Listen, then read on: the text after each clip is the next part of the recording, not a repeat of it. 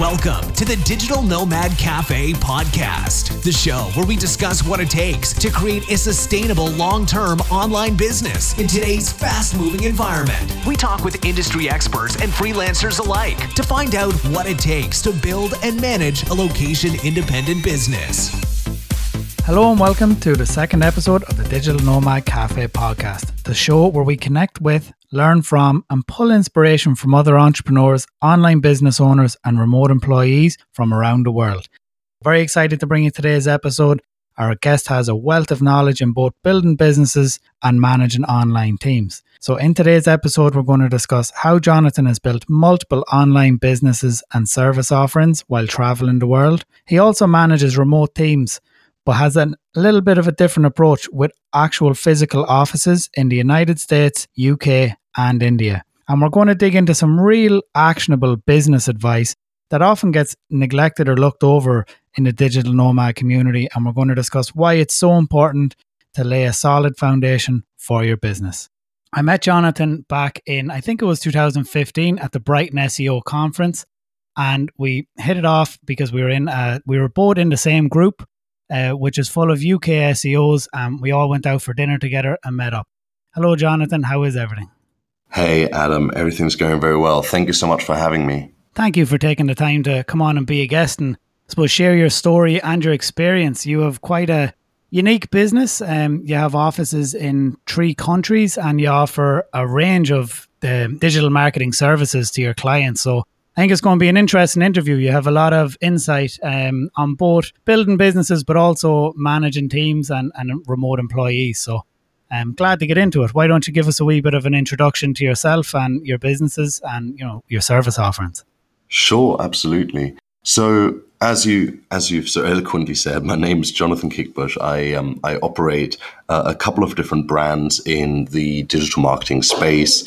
I operate The most well-known of my brands is called SEObutler.com, which is essentially almost a wholesale operation to marketers and marketing agencies alike. So essentially what we do is we supply marketers with the tools and services and products that they need to run their campaigns, no matter if they're in the client space or the affiliate marketing space. We also have another company called i2w, which is sort of our umbrella. And i2w works directly with other businesses to help them with their marketing efforts. We usually work sort of with larger corporates in the US, in the UK, in Canada, in Australia, pretty much everywhere where English is the main spoken and written language.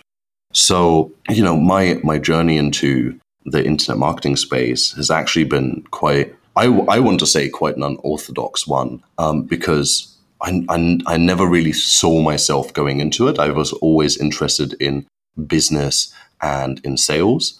I pretty much stumbled upon this, to be honest with you. When I met you first, you had a security firm, wasn't that correct? That's right. And that was like a legit, physical business, if you will, as opposed to a purely online business. So that was when I first met you, that's what you were doing. Exactly. So when, I'm actually born and brought up in Germany, which I hide extremely well. But when I moved to the UK, which is now about nine and a half years ago, I actually started in a usability company as a sales director. And my role in that business was to manage the sales for this usability testing company all over Europe. I did that for 1.5 years and I thoroughly enjoyed it. And it was the reason why I moved to the UK. After 1.5 years, they made me redundant because this was at the end of 2008 and the tech bubble in the US, well, the housing bubble in the US had burst and all the money was sucked out of the European business by the American counterpart. Long story short, I was really fed up. I didn't really want to work in the online or sales space anymore. And so I somehow decided I was going to found a security business. And I did that for 3 years. We did everything from covering retail operations, so, having guards in jewelry shops and stuff like that, to doing events, to doing surveillance, and to doing bodyguarding. it was towards the end of the 3 years of doing of running the security business that I came across a guy called Luke, who ended up being my business partner in this business. We started just looking for opportunities online, and we tried to build an SEO agency to begin with, but we were both really, really green, and so we failed miserably initially, to be honest with you. We didn't know how to sell the product. We didn't know how to provide the service correctly. So it failed. And all along that time, I was still operating the security business. And then we came across a couple of Facebook groups, and all of those Facebook groups were all around PBN building, actually.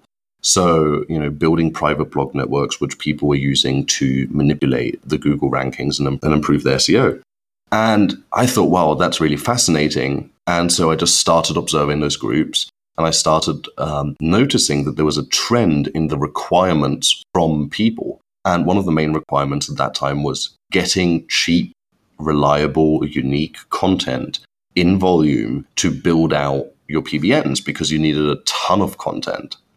We launched our first brand, which was Article Writing Ninja at the time.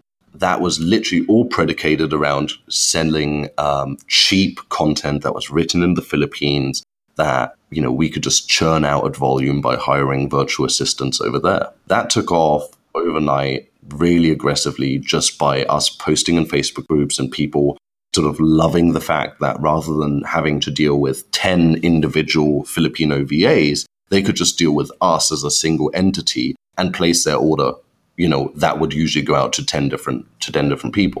We realized, though, that it was really unsustainable, because they would be really unreliable, the quality would be unreliable, and we wouldn't really have an edge. So what we introduced was a really special service, which is where we introduced our edited Filipino content. So what we did is we hired a couple of American college students to proofread the content that was written in the Philippines, and to just give it sort of like a 5-minute overhaul, right? And because they were just proofreading and they were not actually writing it from scratch, it meant that we could pay them next to nothing per article, but it would still improve the quality of that article significantly. And that really launched that product into the stratosphere. Before we knew it, we were, selling like 1,000 articles a month, and it was going really, really well.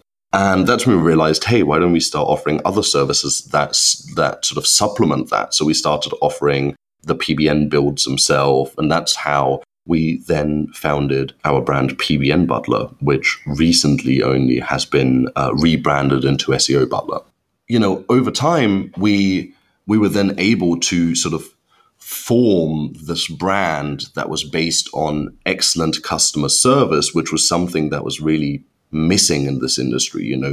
Everybody could get good products, but the suppliers would be unreliable, or they wouldn't reply to messages, or they wouldn't deal with issues in the right way. And so we said, well, if that's what people are looking for, then let us put some real focus onto customer support. And by doing so, we actually invested next to nothing into marketing, because all of our customers would market the brand for us. And so over time, it just grew and grew and grew, and we started investing into infrastructure as far as teams, etc. But I think I'm going off the rails a little bit. No, absolutely not. I mean, everything you're saying is legit, and it's part of was part of the process. You listened to the market, you offered what people were asking for and looking for in that market. I personally started off as a freelance writer, and I used to manage outsourced writers, and then I got into quite similar, started SEO kind of coincides with content. You can't do one without the other, really, and I started doing a link. So I would find those expired domains. I used to actually, be contracted. So I had a person who used to buy them off me, and I charge them like €200-300 per domain that I found, and I had to meet certain metrics. So similar in that, I listened to the market, I found what people wanted, and, it was content, which is always a commodity that people need. Good quality content. Anybody who's looking to get into the digital nomad, world, or start out as freelancer, by all means, there's always a need for reliable people to do content, but also, like you're saying, at scale. Like with regards SEO agencies, and, in episode 1, me and Carlo definitely talked about this, where one of his tactics right at the start was literally just Google all the SEO and marketing agencies in the UK and send them emails and be like, hey, I'm a freelance writer. Do you need some writing work done? Here's my portfolio. And that's where we got his first clients. Right. So instead of trying to go directly to the business, you're going to, if you will, the service provider who already has the business but who needs help. Yep. I feel like, you hit on a lot of very important points there. And, one unique one is that this all grew out of Facebook groups. This, there was no running ads, no building your agency, doing PPC and all this sort of stuff. It literally built out of joining groups, listening to what people needed, finding a solution to that problem, and then, offering it and, optimizing and refining it as you went along. Everything that you said wasn't a tangent, and it was a perfect speech, if you will, with regards how you got to where you were. And I feel like there was a lot of very important points. Just, I suppose, to dig into it a little bit further, if you were doing these articles at scale and, still, you obviously have to make a margin. Now, I'm not going to ask what the margin is, but were you hiring these people in the Philippines, let's say, on a full-time salary, and based on that, they had to achieve a certain amount of articles per day or per week? Or was it they write an article for X and you charge Y and there's just a bit of a commission in the middle? How did that look with regards outsourcing? So when we first started and when we were still operating under the PBN Butler brand, and when we were doing the super cheap content, we had to retail, to be competitive, we had to retail our SEO content at like $4 to $5 US dollars. And that, of course, doesn't leave a lot of margin, no matter what way you look at it. I mean, most people wouldn't touch a product if it made them $4 margin, let alone less than that. We took a couple of different approaches to ensure the quality was there and that, the model was scalable. So the first thing that we discovered was that it was really difficult to actually hire reliable people from, say, the Philippines via the international job boards, because what we found is that those people were people that were ultra aware of the industry and were always chasing the next better paycheck, right? So basically what they would do is they would apply for the job with you, they would make some money, and then while they were making money with you, they would be applying for other jobs on these international job boards that would pay more. And as soon as they got one, they would just disappear. They wouldn't even give you a heads up. The first thing that we did is we hired a manager out in the Philippines full-time, that we paid a weekly wage to. And her only job was to find and recruit educated English writers.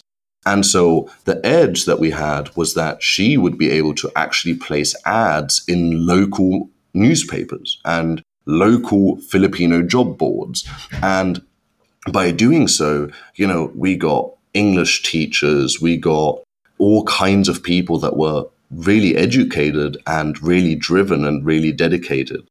And so what we did is we paid the writers on a per article basis, because a lot of them would actually have a day job and then write 4 or 5 articles in their evening versus, a couple of writers who actually wrote for us full time. Now, on top of that, we then had to pay, obviously, the manager. We had to pay, little costs like the copyscape credits and stuff like that, in order to, check it for plagiarism.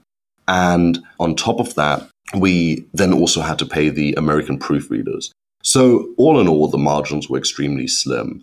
Now, as we started to grow into a bigger brand and we started to add more products, we sort of kept the same model in place, but we started to offer different products and services that would still be fair on the customer, but that would actually have a little bit of a better margin for us. So we started introducing US-based written content, for example, right? And so we started recruiting writers in the US and had to build an infrastructure for that. And today we actually have, I want to say, 30 to 35 part-time and full-time writers based in the United States, with 2 full-time editors and a head of content that deliver obnoxious amounts of content every week.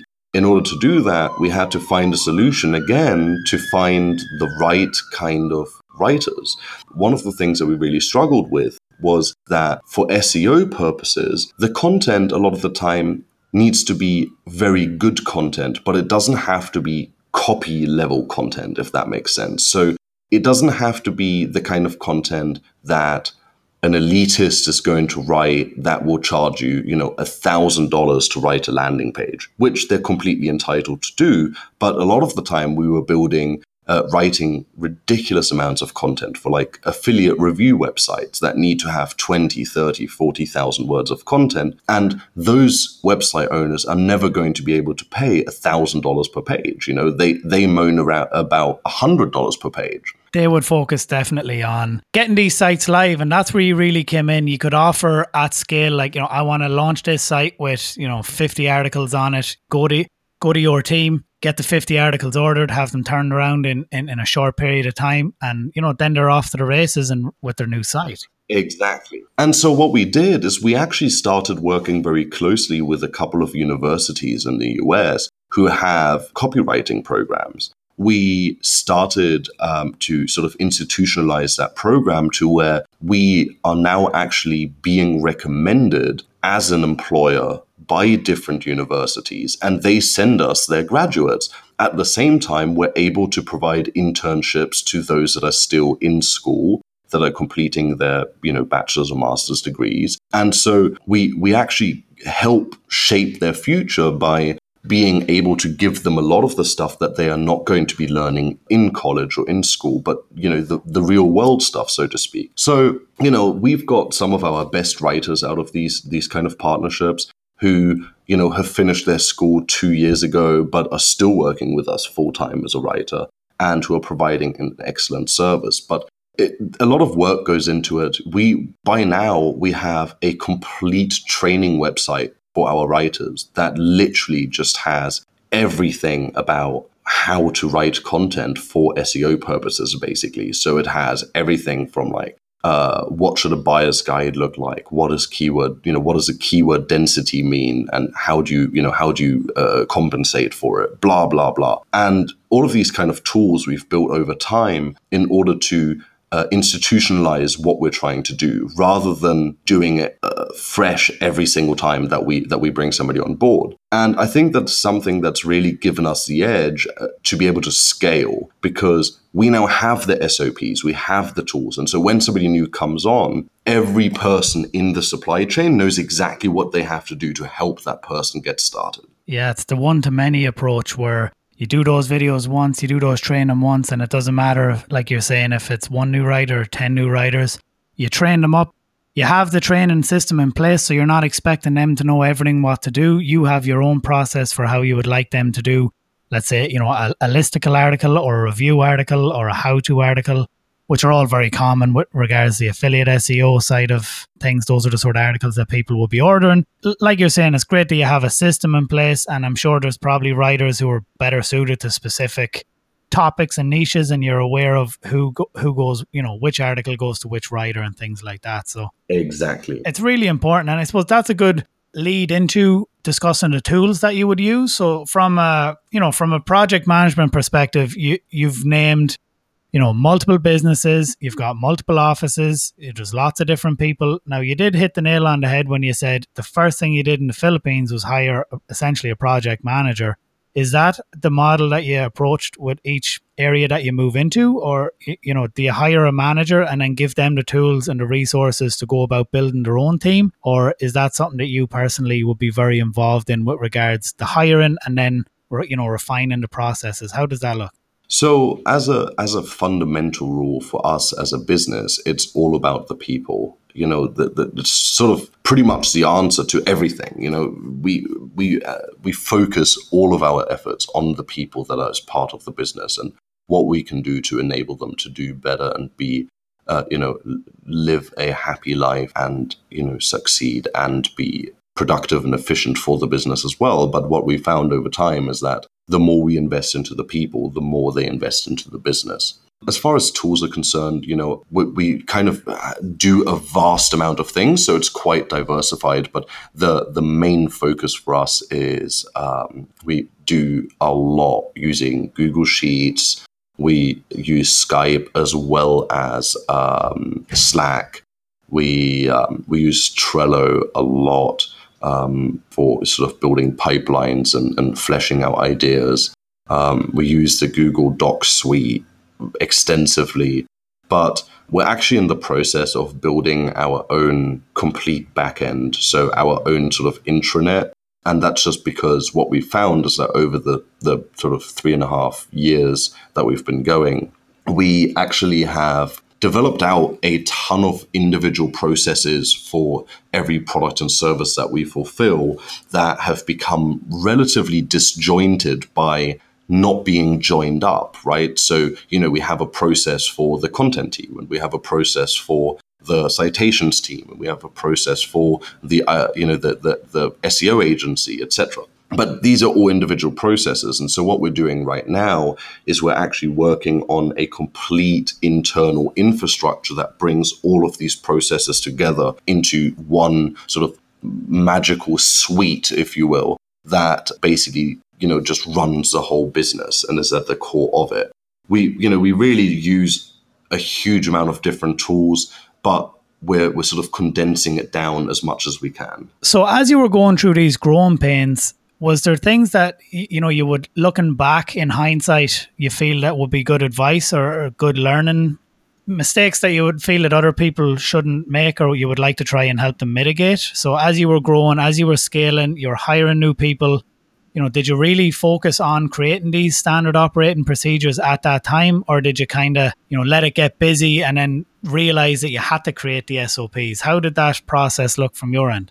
So, for anybody that really wants to grow a business of any type, really, this isn't really just restricted to the IM space. But for me, the biggest learning curve was really the business side of the business. I believe that it's actually very easy to make money in today's day and age. Like you said right at the beginning when we started our conversation, that, there are always writers needed. And you could start today, and if your English is pretty good, or your native language, if you're German, and you can write fluent German, you could go into Facebook groups, or you could email businesses, and you could get in touch with them, and you could get work probably today.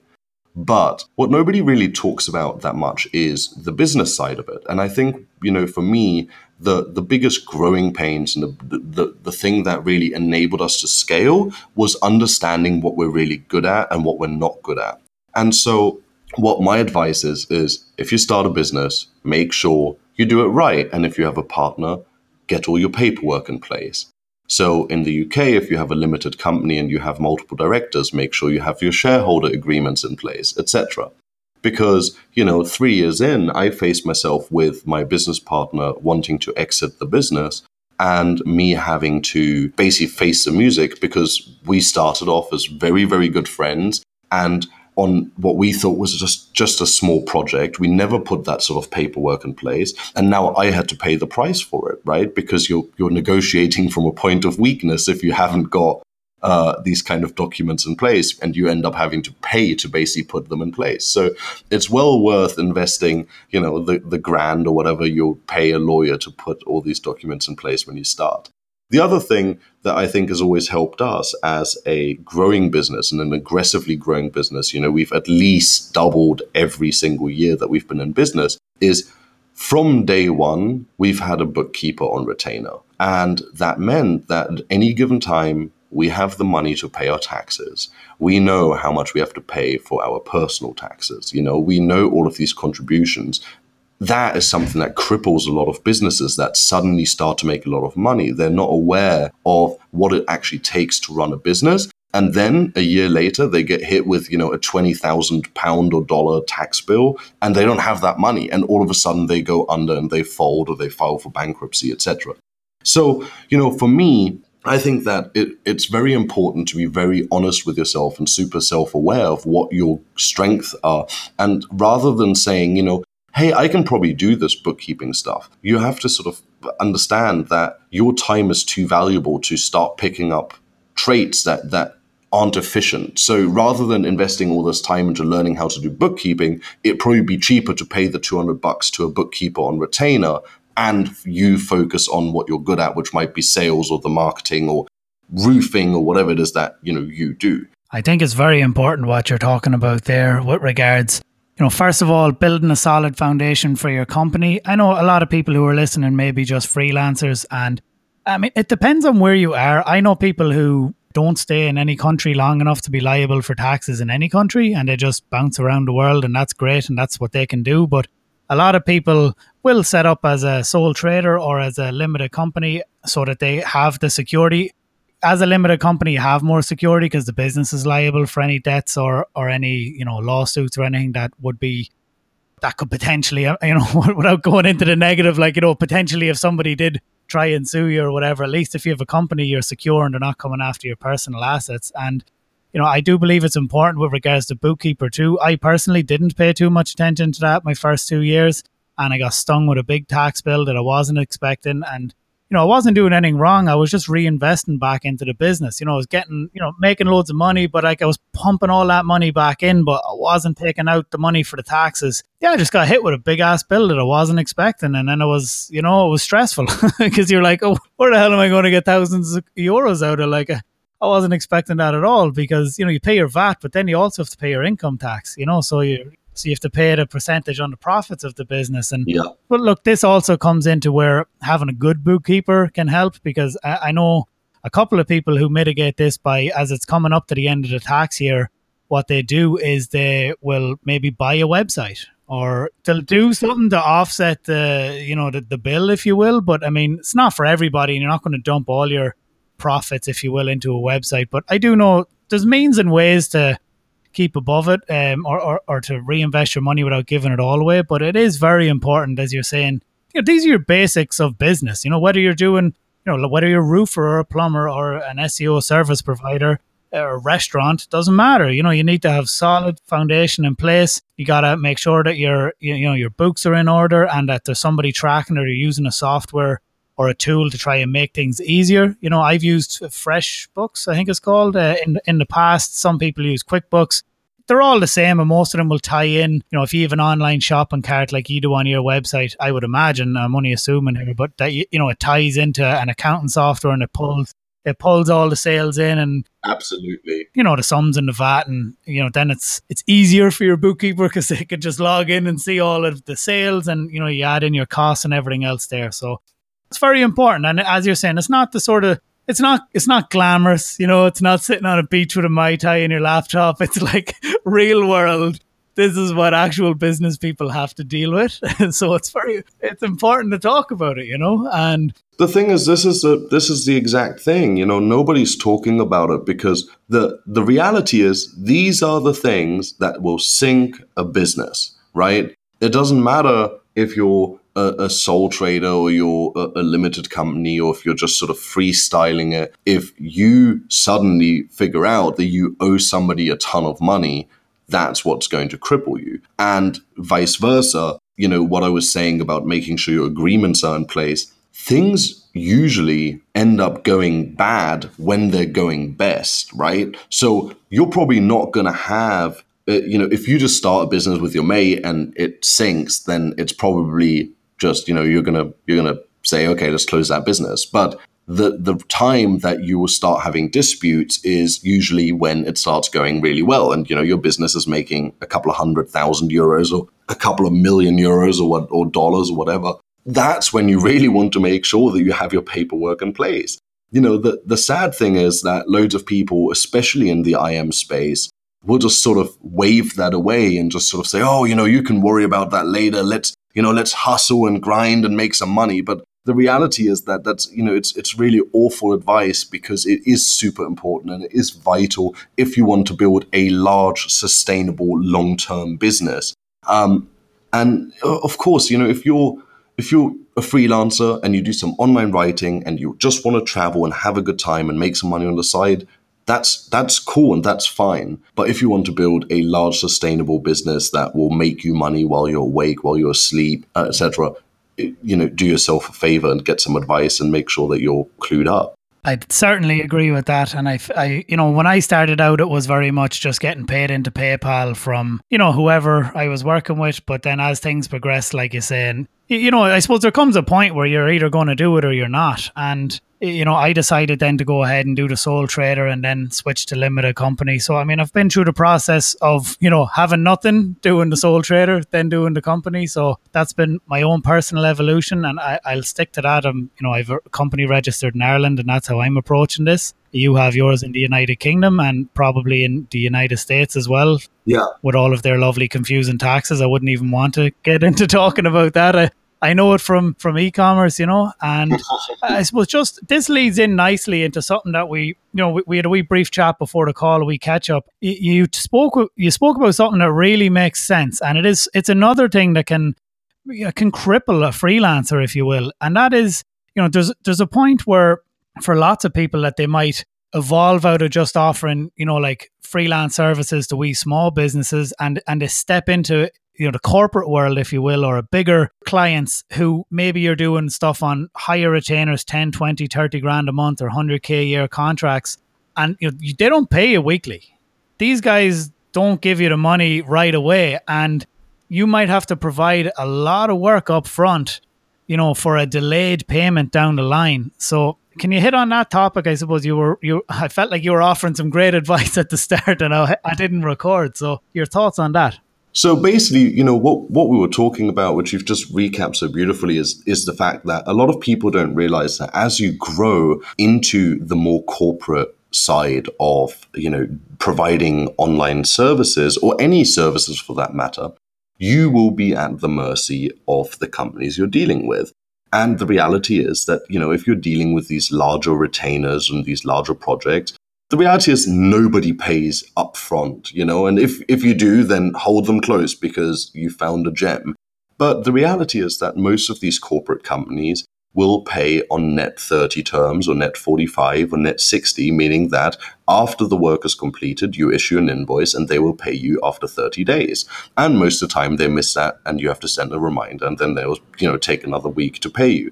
So if you just think about that, if you were, say, an SEO agency, you would provide SEO services for a month, issue an invoice, then provide another month's worth of SEO services, and then get paid for the first month. And so what ends up crippling a lot of businesses is that as they grow, they start having more and more of these large retainers that are taking ages to come in. And if you are not aware of managing your cash flow smartly and having maybe a couple of those smaller projects or a couple of passive income projects going to keep your cash flow going, then you could quite easily be crippled by being a profitable business, but just not getting any cash in. That is something that a lot of people are not really paying attention to. I'm speaking to a lot of entrepreneurs on a daily basis who have these sort of aches of having, $10, $20, $30, $40, $50,000 outstanding to them. Technically, on paper, they're profitable as anything, but all their overheads are being taken out on a monthly basis, and they're just not getting the cash in as quickly as it's going out. And so what's really important is to make sure that while you're looking at your expense sheet and you're looking at your cash flow, is to make sure that you get in the revenue streams that are reliable. So even if you get that, if your expenses are $5,000 a month, if you can cover that by having some passive income or having a couple of smaller, $1,000 a month clients, then that will be your safety net for the day that $10,000 a month client doesn't pay on time. And that's, that's massive. And it really will make you a lot happier as an entrepreneur if you can sleep well at night, knowing that, yes, it's frustrating that they haven't paid you yet, but it's not going to sink you. It's definitely something that would worry you. And like you're saying, maybe cause some lack of sleep. I think it's very important. You hit on two very important points there. And, one is definitely that multiple streams of income is important. As anything, as a freelancer, as a business owner, and even as an employee, if you lose your job and then you've got no money coming in, you're screwed. It's the same if you're a freelancer and you're relying on one or two clients and one of them, maybe nothing to do with you, but it goes out of business. For instance, when I came back from Thailand, I had a SEO and content business, and there was 2 Google updates, one in December, one in January. I believe it was Penguin. And I lost all of my clients for content because all of their sites had been hit. So I had all these people on recurring monthly contracts. It was only like 4 or 5, but it was like recurring content for all their PBNs. Their PBNs got hit. They were like, oh, we don't need the content anymore. And just like that, overnight, everything just evaporated. And it was like, I was on the back foot. Wow. It's not a good position to be in, because what happens then is 2 things happen really. One is you become a little bit desperate in that you'll do work for prices that you wouldn't normally do it for. And also you'll probably do work that's outside of what might be your normal remit of work. So I mean, I'll be honest, I became a bit of a jack of all trades. I was offering SEO, I could do web design, I could do Facebook ads, so I was kind of leaning on pulling from whatever skills I had to, at the end of the day, put food on the table and provide for my child. That was the situation I was in. And since that, it's very important for me now to not have just one source of income, like, so that if something does happen. So I suppose disclaimer, at the moment, I actually work for Shopify Plus. I'm an e-commerce consultant. So I am employed as a remote employee, but I also have affiliate websites. I also have a bit of a YouTube thing going on, and I have a small agency doing local SEO and web design. I have a couple of different things. So, God forbid, if Shopify sacked me tomorrow, I wouldn't be completely out of pocket, So I think that's very important for people to realize. And in the context of what you're talking about here with regards having these big clients, this is so common in construction. And it's like one of the number one reasons construction and building companies go out of business as well, especially in Ireland and in the UK too, where take on these big projects, they do it, they're not getting paid for another 6 months, but they've got another project that they need to do, like right now, but they can't, you still got to pay the subcontractors, you got to buy all the materials and all the tools, like it's the exact same scenario. So once again, this is just business, it's like, this is how business works in whether it's online doing SEO stuff or whether it's construction job. Like it's very similar. The traits are the same, and it's very important to manage your money, create those multiple streams of income where possible. And, like you're saying, both have your taxes in order, but also try to build a buffer so that you can deliver on these, on these longer term projects, Yeah, no, 100%. And, this is especially important for the younger listeners. Just have to be realistic about the fact that they're probably never going to get a decent pension or anything. So, the same thing that applies to running your business should apply to running your lifestyle. One of the things that was very realistic for me from, a very early age was that I knew I was never going to be able to rely on an inheritance or a pension of that sort. So I always knew that my goal would be to invest into properties that would essentially pay me through people paying rent, a form of a pension. And, that's something that I just know. And, now that I'm married, my wife knows, and it's our common goal to acquire properties and set them up for, rental contracts, because we know one day we, A, might not want to work anymore, or B, we might not be able to for whatever reason. And it will be really good to have that passive income set up while we are able to do multiple things now to, get closer to those goals. So, it really applies to your business and your personal life. Yeah, I'm definitely coming from a similar position, like I'm from a, normal family. I don't have nothing's being handed to me. There's no assets, there's no land, there's no houses, it's just normal guy, divorced parents. It's, it's all like just a normal life. I'm a normal person. And just like that, I'm focused on trying to, build some multiple streams income, things that can be recurring as well in nature. Property is one way of going about it. Websites is a whole other one, and absolutely, by all means, I consider, having websites as assets. I suppose, look, you'd be similar to me in that we talk with people who are in this space, and it's kind of funny. It's like, somebody who does so many of some things, if that makes sense. It's like, I know guys who rank and rent local SEO websites for £1,000 a month, and they've got 25 of them rented out, and they're making 25k recurring every month, and they're singing it. Other lads who are doing affiliate SEO, who are doing Amazon stuff, doing 10, 20 grand a month, other people who run agencies and just do it really well and, have good outsourced team. Like, I suppose we're coming from this where you see lots of different people doing lots of different things. You feel like if you put your head down and commit and invest and focus in on some of these over a period of time, that hopefully, something will work out, but like it's not all luck. It's, luck is intelligence, having fun, Without a doubt. And Adam, I think, I think it's an unpopular statement to make, but I think that making money is probably the easiest part. The hardest part is finding the people to make it with you. That's an interesting concept. I'm sure plenty of people might challenge you on it, but you've got good business. You've got good business acumen. I think that's where a lot of people fail. You might be a good web designer, you might be a good graphic designer, or SEO, but maybe you don't have that. Like, you've got that confidence, that ability to pick up the phone, call people, reach out. And maybe some people need to build that they don't naturally have that confidence when it comes to sales, essentially, is what it is. You're selling yourself, you're selling your service. So, would you have any tips for people who are in that kind of a position, who maybe they're trying to build their confidence, they're trying to reach out more? Have you any advice for people who are in that sort of a situation? I think that you've already mentioned a great way of doing it earlier, which is that if you're not the kind of person that, if you're, for example, a highly skilled creative, but you struggle to deal with individual people, then maybe your role should be to reach out to agencies and see how you can supply them with your services for their clients, because you would be dealing with one or two account managers who then manage 30, 40 clients, meaning that you can maximize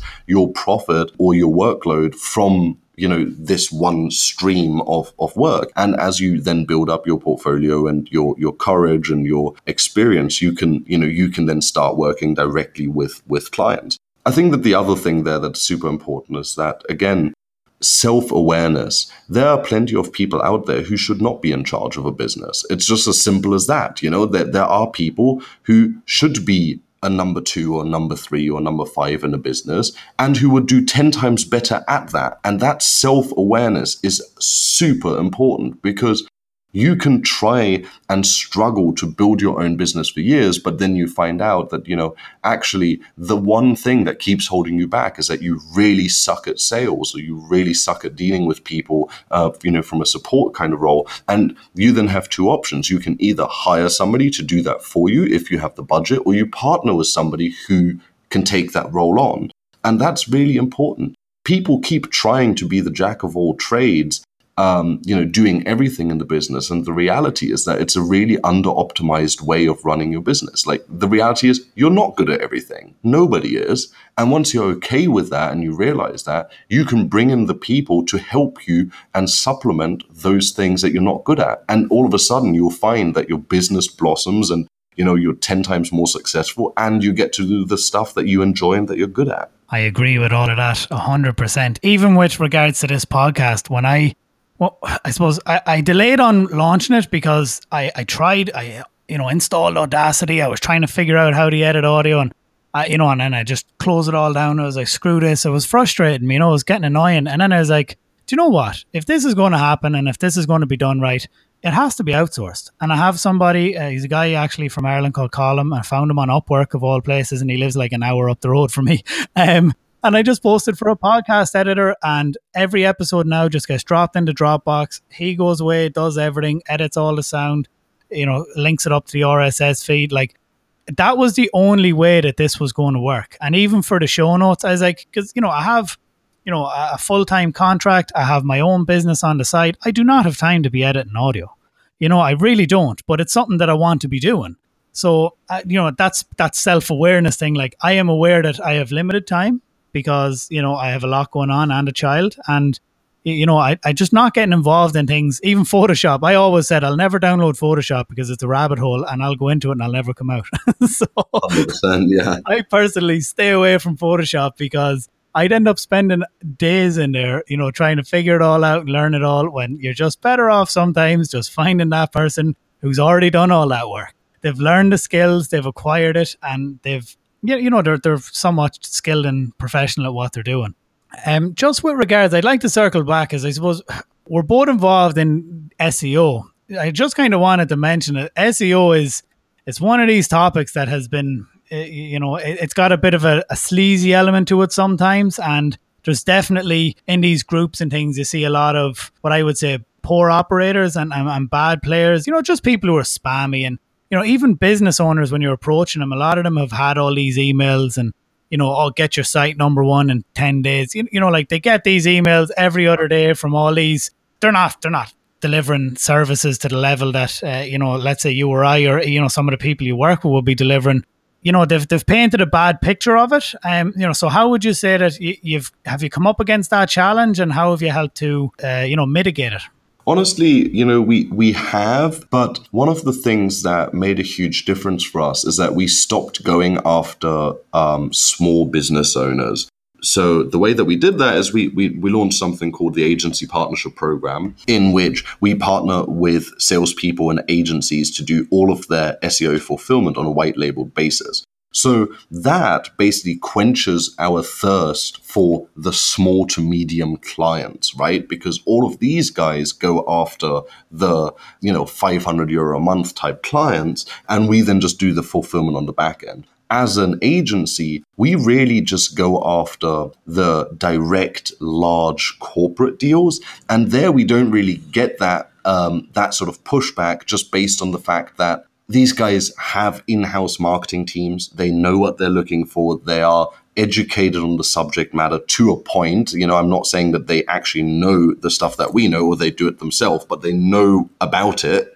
It's for us, a lot of it is about the proposal as well. When we go after these kind of larger proposals, we might send them a 15-page proposal. We might tie into their website for a whole month just to analyze the traffic that they're getting and, their rankings and what their site, how their site is optimized. Because you don't just get, a 5,000 or 10,000 a month retainer by sending, a 5-slide PDF saying, hey, we'll do SEO for you. Give me $5,000. I'll send you a free video report on your SEO. Exactly. I get what you're saying. I suppose, in hindsight, when you started talking there, I was coming at that from I suppose the smaller scale side of things, the lower end, 500 to 1,000 a month sort of clients. And, you address that right. Like the bigger people and the bigger clients, they know the value of SEO and they know how to invest in it. And, most of them will have worked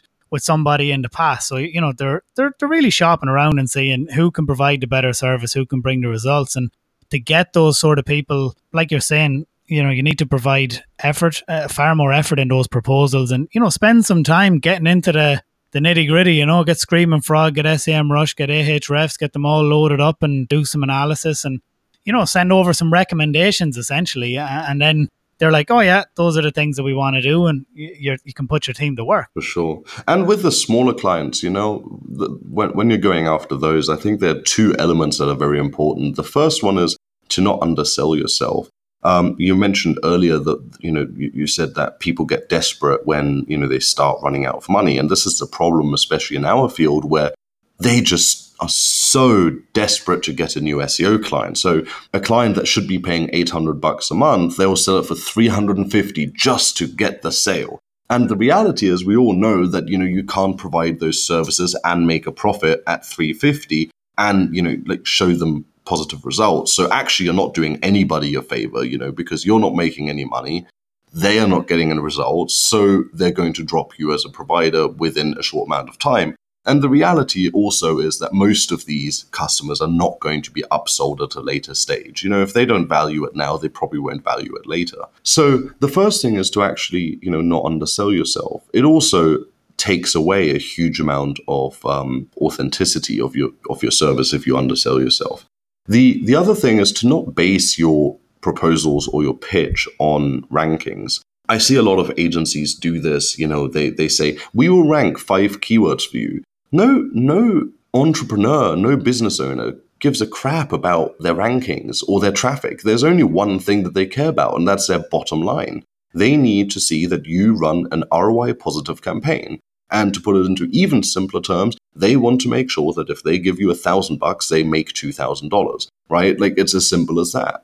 When I steer the conversation in a pitch for, a smaller client, then I actually talk very little, and I actually just ask them to explain their business to me and ask them what they want to focus on. And I ask them what makes them the most money. And I also ask them about their experiences with marketing. And what you'll find is that these business owners will literally tell you everything about their business, all the inhibitions that they have about partnering with you, so you can eliminate all of those worries straight away by answering, their problems and saying, well, that's great that you've made that experience because that's exactly what I wanted to talk about next. We don't do that.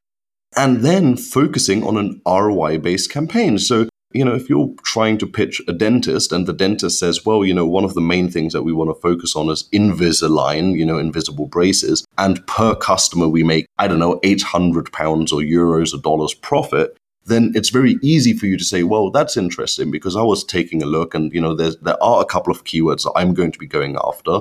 And I project that you could get at least, 5 to 10 calls a month for this. So if you just converted one of those, you would already be at break even. Oh, wow, that's great. So essentially, if you look at that from a macro point of view, you're then able to sort of justify that if you only do 10% as well as you plan to do, they are already going to be at break even or at a profit. And so you're basically making it a lot easier for that client to make a decision. I feel an important part of this is that you're actually genuinely trying to deliver a valuable service. Like most of these small business owners, they want calls and they want customers. That's what they want, especially, generalizing the service-based industries, if you will, So they want calls, they want customers. That's what's important. That's what drives the bottom line. They want these to come from the internet, and that's where you come in.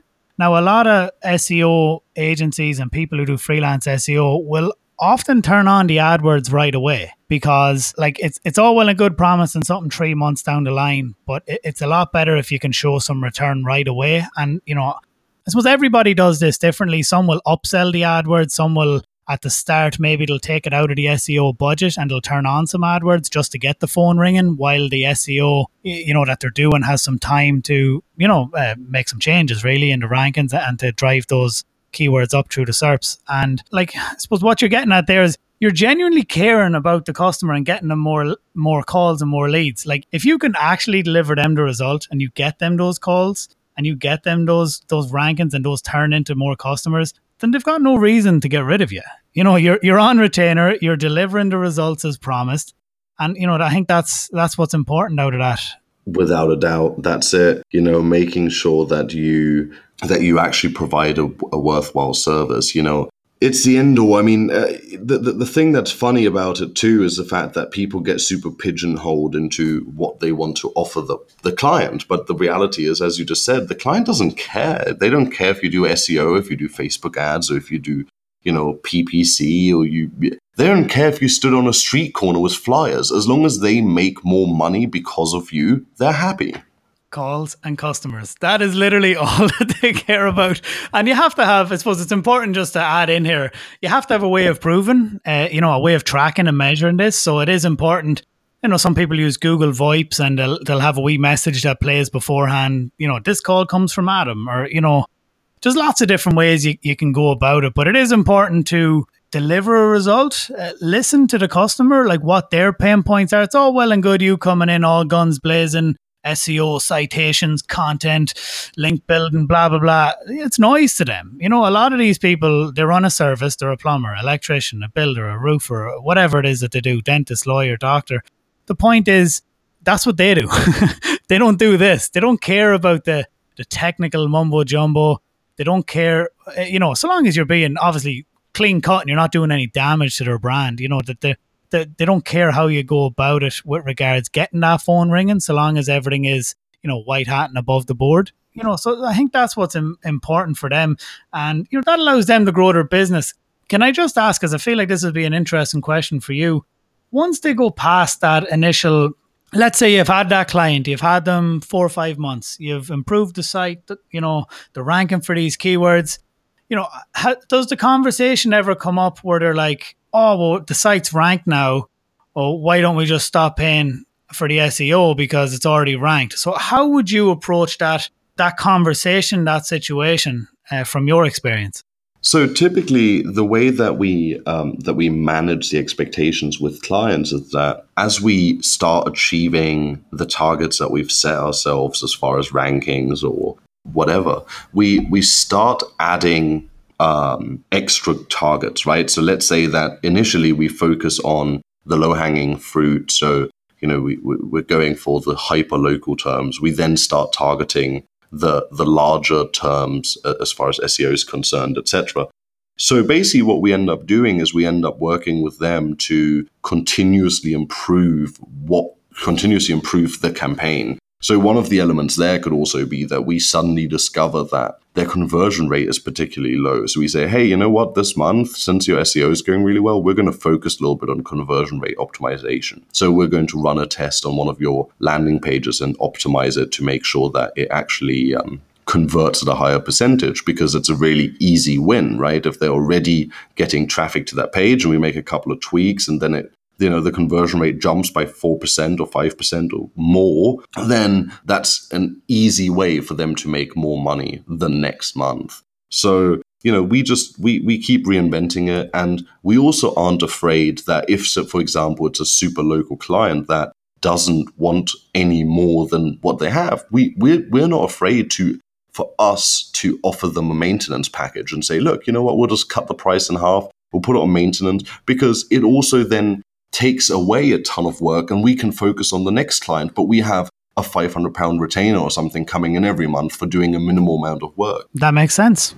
That's a good way of approaching it. The continuous, just showing that you're making continuous improvements, because it is important. And I suppose it does depend really on competitive nature of the business. Some of the clients you're working with have extensive work to be done. It's not like it's 3 months in and you're done. It's very much ongoing, continuous effort. There's a lot of focus on outreach and on page, and there's link building in itself, and doing it white hat and clean cut is an art in itself, and definitely a service offering that is very much needed and wanted in the world, because it's very manual. There's no way of doing it properly in white hat and by the book. If you're not putting in an awful lot of manual work on somebody's end, somebody's got to do all that outreach and create those infographics and write those articles and get those guest posts.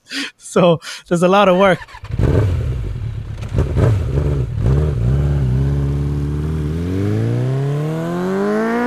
Get into the quick fire round. Bit of fun, really, like to see which tools you use and things like that. So I'm going to jump right into it. Okay, so Asana or Trello? Trello. Coffee or tea? Coffee. Conquer or Fiverr? Fiverr all day. Lead pages or ClickFunnels? Lead pages. Do you like working in hotel lounges or cafes? Hotel lounges. Where's your favorite holiday destination? Ooh, I'm just going to say Thailand. Everyone says Thailand. Favorite city to be a digital nomad? Great question. I'm going to switch it up. I'm going to say Berlin. Why not? Yeah, that's a really cool city. SEMrush or Ahrefs? Oh, that's tough. I'm going to say Ahrefs for the accuracy. Fair enough. I suppose it depends on what you're doing, doesn't it? Exactly. I love and use both tools on a daily basis. Yeah, fair enough. Same as. So the last book you read? Actually, I just reread The Subtle Art of Not Giving a Fuck. Yeah, it's brilliant. Mark Manson. Yep. Favorite podcast? Oh, I have to be honest with you. I listen to next to no podcasts. Fair enough. I only listen to 2 or 3 myself. Yeah, no, I find it very tough to focus while I'm listening to them. So I tend to not do it. It's only when I'm driving I tend to do it a lot, because you can't work and listen to podcasts because you're trying to listen to what they're talking about. Exactly. Two blogs that you follow. I actually really enjoy the Ahrefs blog, and I've recently been getting back into Charles Float's blog on, charlesfloat.co.uk. Yeah, he done a great e-commerce SEO. Both him and Matthew Woodward published very in-depth e-commerce SEO guides, like within the same week. So I'm wondering, is there something happening that I don't know about? That these two big famous, internet marketers and SEO guys launched these big in-depth e-commerce SEO guides. But I suppose looking at them from the outside looking in, it's a great way to get potential clients for your agency. Exactly. You are showing that you know what you're talking about, and I feel that maybe that's the angle that both of them are doing. Without it. I totally agree with you. I also, a staple that I didn't even think of, because it's sort of almost like a household brand at this point, is obviously Matt Diggity's blog, which can't be forgotten. I listened to an episode there yesterday of Authority Hacker podcast, and they had him on for an episode. It's really I really like that podcast. I think those guys, Gail and Brett, are they're in debt and they're good at what they do. So that would be one of the very few that I listen to, and they're very actionable and they're actually doing it. I think that's a big difference too. Is they're actually doing it and they're testing things and they're not afraid to argue. I like that too. That they all have very different opinions about things. Exactly. It's not like here's our way of doing it. Just do it this way. It's I don't know. Come on, let's talk it out. And, there's not one way, just like with this, with building an agency, with doing SEO, with offering services or content, there's not one way of doing it. Everybody does it their own way. And, I suppose it's just about being consistent and sticking at it. All right. And final question, Mac or Windows? Windows all day. SEOs usually tend to prefer Windows. Custom build, probably. There's a huge divide in our business because all the creatives use Macs and everybody else uses Windows, and we constantly rag on each other. So it's a hot topic in our office all the time. Yeah, I think some people either love the Mac or you hate it. I love it, but it is frustrating when it comes to sometimes doing SEO tools, but more of them now are cloud-based, so it's not as bad. There was a time where you had to download everything and I had to have Windows to run, and having a Mac just didn't work, but I don't know. Each to their own. So look, let's round this up. I feel like this was a great interview. We hit on so many different topics with regards business development, about building teams, about managing these teams, and also about things like knowing yourself really, and knowing when to outsource and when to focus on your strengths. So if you were to look back now with all of the experience that you have, can you offer any advice or tips even for, just people who are back at square one? Like, let's say you have no clients, you have no work, you're super interested in getting involved in creating a business that is, that allows you to work from anywhere. I personally, just to drop it in, like the digital nomad lifestyle, like the internet marketing has ruined it by all these pictures of people on beaches with laptops. It's not all about that. You're in Brighton today, and you are very much a digital nomad by any means. You could fly away tomorrow and work wherever you want. I'm in Ireland. We both know people who run businesses from Ireland, UK, America, Australia, and they're not in Bali in some beach hut, putting stuff on Instagram. They're running businesses from real places. So yeah, I just like to gain that context once again for the younger listeners, because it's not all about that, what you see online. So so looking back, what would be your advice, I suppose, if you were back there and you were looking to get involved? I think the biggest piece of advice is to not overthink the whole process. The most important thing is to get started. You don't have to be an expert to get started. A lot of your experience will come with practice. And so, I see too many people getting stuck in sort of analysis paralysis of trying to just constantly learn, and they keep buying courses and they keep consuming content, but they don't actually start. And the reality is you can start today. And if you're serious about doing something in this industry, then start today. And, there are no excuses. And if you have a day job, then you have plenty of time. You have plenty of time in the mornings, and in the evenings, it might just mean that you have to wake up a little bit earlier, not watch Netflix for 5 hours, so just get started and, drop your excuses. Yeah, excuses are like arseholes. Everyone's got one, but nobody wants to see yours. Or nobody wants to hear yours.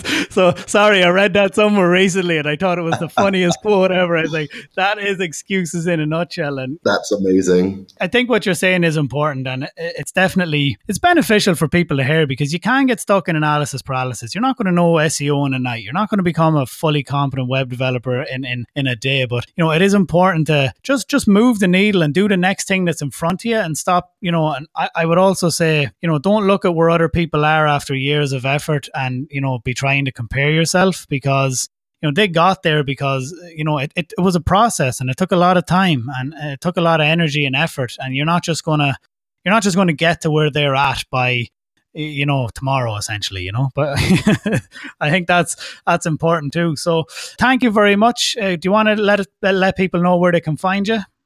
Sure. I mean, you're more than welcome to come and visit us at seobutler.com anytime, and shoot me a message about just about anything. I'm always happy for a chat. And thank you so much, Adam, for having me. Perfect. Thank you for coming on. It's been great, and you have a wealth of knowledge and experience, and I hope that the listeners found it useful. Thank you for listening to this week's episode of the Digital Nomad Cafe podcast. I hope that you found this inspiring, actionable, and full of knowledge for those of you who are looking to set out and create your own business, and also those who have a business and are looking to scale it. Jonathan brings a wealth of experience from his multiple service offerings, and his experience building teams is second to none. We hope you enjoyed this episode. Make sure you share, download, give us a rating on iTunes, do all that good stuff so that we can reach more entrepreneurs and digital nomads around the world. Thank you for listening to the Digital Nomad Cafe podcast. Head over to the website to access the resources and links mentioned in today's episode at digitalnomadcafe.com.